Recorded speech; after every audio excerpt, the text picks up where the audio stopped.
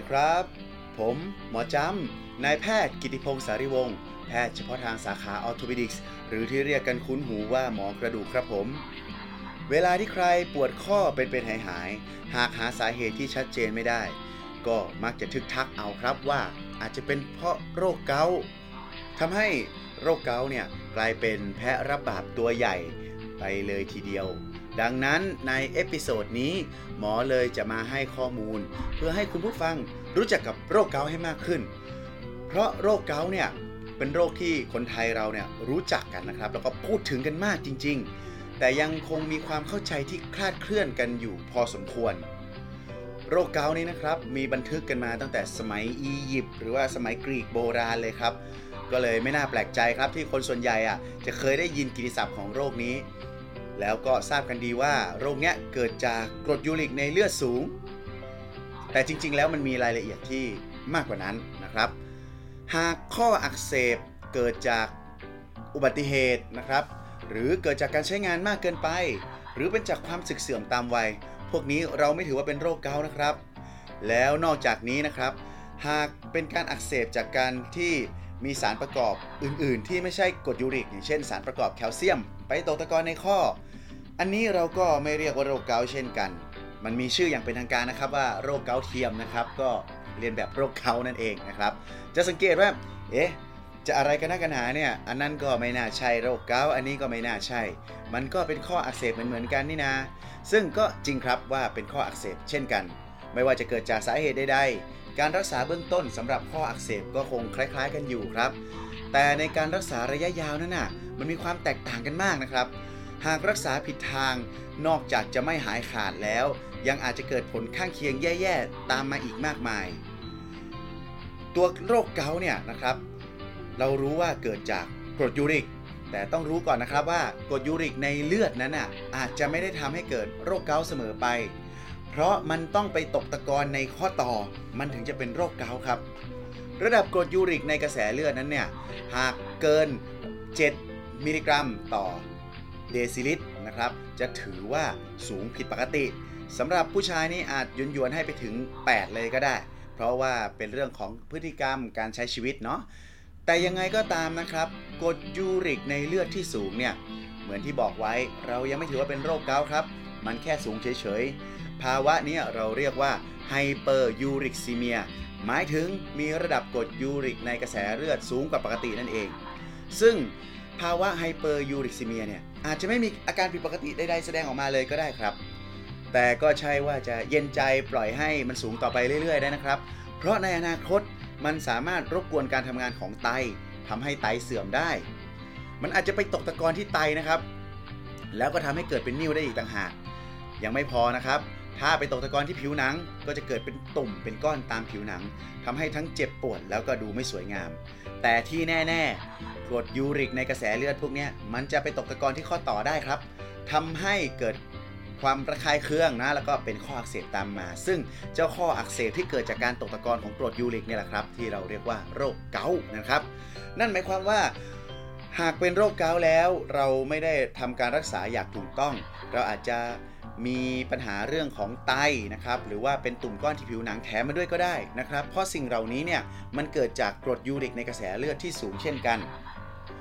แล้วอาการยังไงล่ะที่เข้าข่ายว่าจะเป็นโรคเกาต์ตรงนี้หมอก็มีข้อมูลเอามาฝากกันนะครับอันดับแรกเลยก็ต้องมีข้ออักเสบครับบางคนไปเดินเยอะๆหรือไปวิ่งออกกำลังมากเกินไปทำให้เอ็นร้อยหวายอักเสบส้นเท้าอาจจะบวมข้อเท้าอาจจะบวม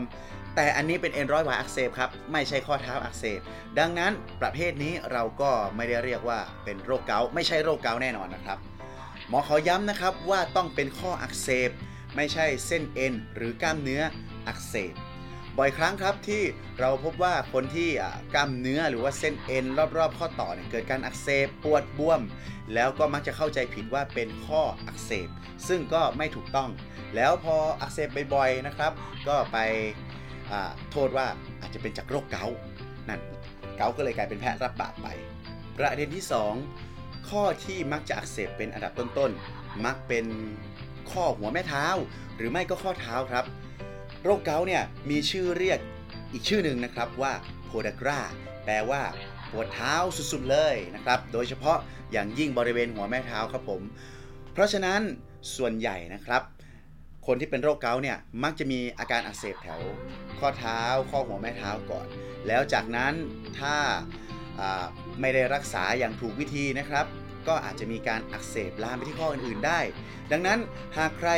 มีอาการอักเสบโผล่มาเป็นที่ข้อไหล่เลยหรือเป็นที่ข้อเข่าเลยโดยที่ไม่เคยมีอาการหัวแม่เท้าหรือข้อเท้าอักเสบนำมาก่อนให้คิดไว้ก่อนนะครับว่าอาจจะไม่ใช่เป็นโรคเกาต์นะข้อที่3ครับโรคเกาต์มักมีอาการอักเสบทีละข้อหากอักเสบหลายๆข้อต่อพร้อมกันเนี่ยอาจเป็นจากสาเหตุอื่นครับอย่างเช่นโรครูมาตอยด์ซึ่งจะมีการอักเสบหลายๆข้อพร้อมกันได้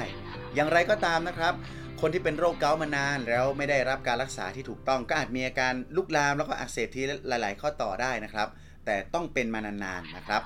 ข้อที่4อาการอักเสบของเกาต์มักจะมาแบบเฉียบพลันประมาณว่าเมื่อวานยังปกติดีเลยนะเช้านี้ตื่นมาปวดบวมเดินไม่ได้เลยบางคนปวดจนเป็นไข้ก็มีครับในจุดนี้นะครับก็จะสื่อว่าหากใครปวดข้อเรื้อรังแล้วก็ค่อยๆอักเสบเพิ่มทีละนิดหลายๆวันหรืออาจจะเป็นสัปดาห์กว่าจะอักเสบเยอะๆอันนี้อาจจะไม่ใช่เกาต์ก็ได้เพราะโรคเกาต์เขาจะมาแบบเฉียบพลันทันทีทันใดและข้อที่5นะครับโรคเกาต์เป็นโรคที่ตอบสนองต่อยาต้านอักเสบดีมากครับเรียกได้ว่าเป็นลักษณะของ dramatic response เลยนะครับนึกถึงหนังดราม่านะครับว่า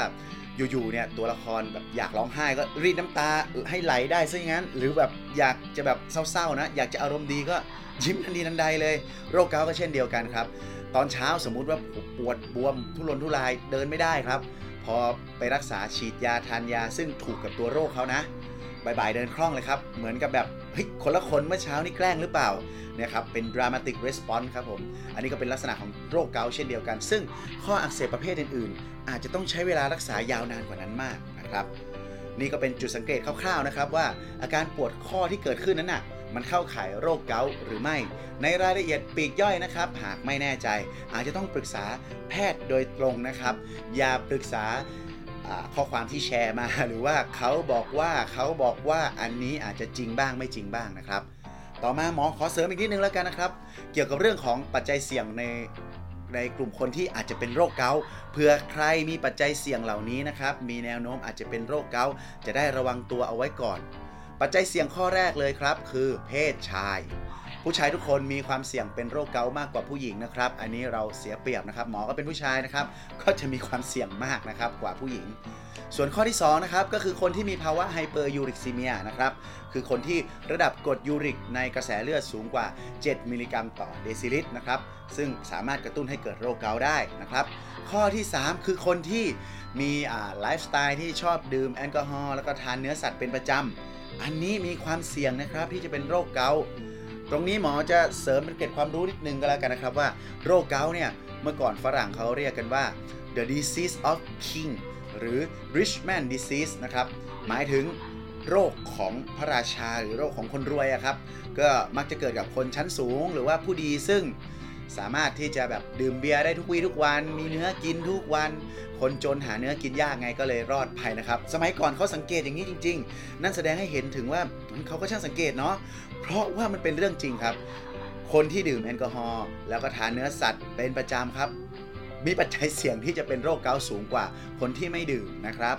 ส่วนข้อที่4นะครับก็คือคนที่อยู่ในภาวะอดน้ำหรืออดอาหารนะครับอันนี้เป็นภาวะที่เกี่ยวข้องกับเมตาบอลิซึมในร่างกายนะครับแต่ผลสุดท้ายแล้วเนี่ยมันจะกระตุ้นให้โรคเกาต์กำเริบได้ครับและข้อที่5นะครับก็คือผู้ที่เป็นโรค NCD หรือโรคเรื้อรังที่ไม่ติดต่ออย่างเช่นโรคความดันโลหิตสูงเบาหวานไขมันในกระแสเลือดสูงหรือในกลุ่มที่เป็นโรคอ้วนนะครับพบว่าคนที่เป็นโรคเหล่านี้นะครับก็จะมีความเสี่ยงที่จะเป็นโรคเกาต์เป็นของแถมได้ด้วยนะครับก็ลองสังเกตดูครับทั้ง5ข้อนี้นะครับหากมีมากกว่า1ข้อก็ควรจะเริ่มหันมาดูแลสุขภาพของตัวเองได้แล้วนะครับแต่หมอคิดว่าไม่น่ายากเพราะทั้ง5ข้อเนี่ยมีแค่เรื่องของเพศชายเท่านั้นครับที่เป็นภาวะติดตัวแต่กำเนิดคงแก้ไขไม่ได้แต่ข้อ2จนถึงข้อ5นะครับอันนี้เกี่ยวกับพฤติกรรมทั้งสิ้นดังนั้นถ้าตั้งใจจริงน่าจะเปลี่ยนแปลงได้นะครับ ในเอพิโซดนี้ก็คงขอจบประเด็นไว้เพียงเท่านี้ก่อนเพราะรายละเอียดเนี่ยมีค่อนข้างมากนะครับในเอพิโซดหน้าหมอก็ยังจะมาคุยเรื่องเกาต์อีกนะครับแต่จะมาพูดถึงการรักษาการปฏิบัติตัวแล้วก็จะตอบคำถามยอดฮิตครับเกี่ยวกับอาหารที่คนเป็นโรคเกาต์ควรจะต้องหลีกเลี่ยงครับผมหากใครมีข้อสักถามเพิ่มเติมก็อินบ็อกซ์เข้ามาได้ที่ Facebook Fanpage คลินิกกระดูกและข้อหมอกิติพงษ์เชียงใหม่สำหรับวันนี้นะครับหมอก็ขอลาไปก่อนคอยติดตามเอพิโซดหน้าในวันศุกร์หน้านะครับสวัสดีครับ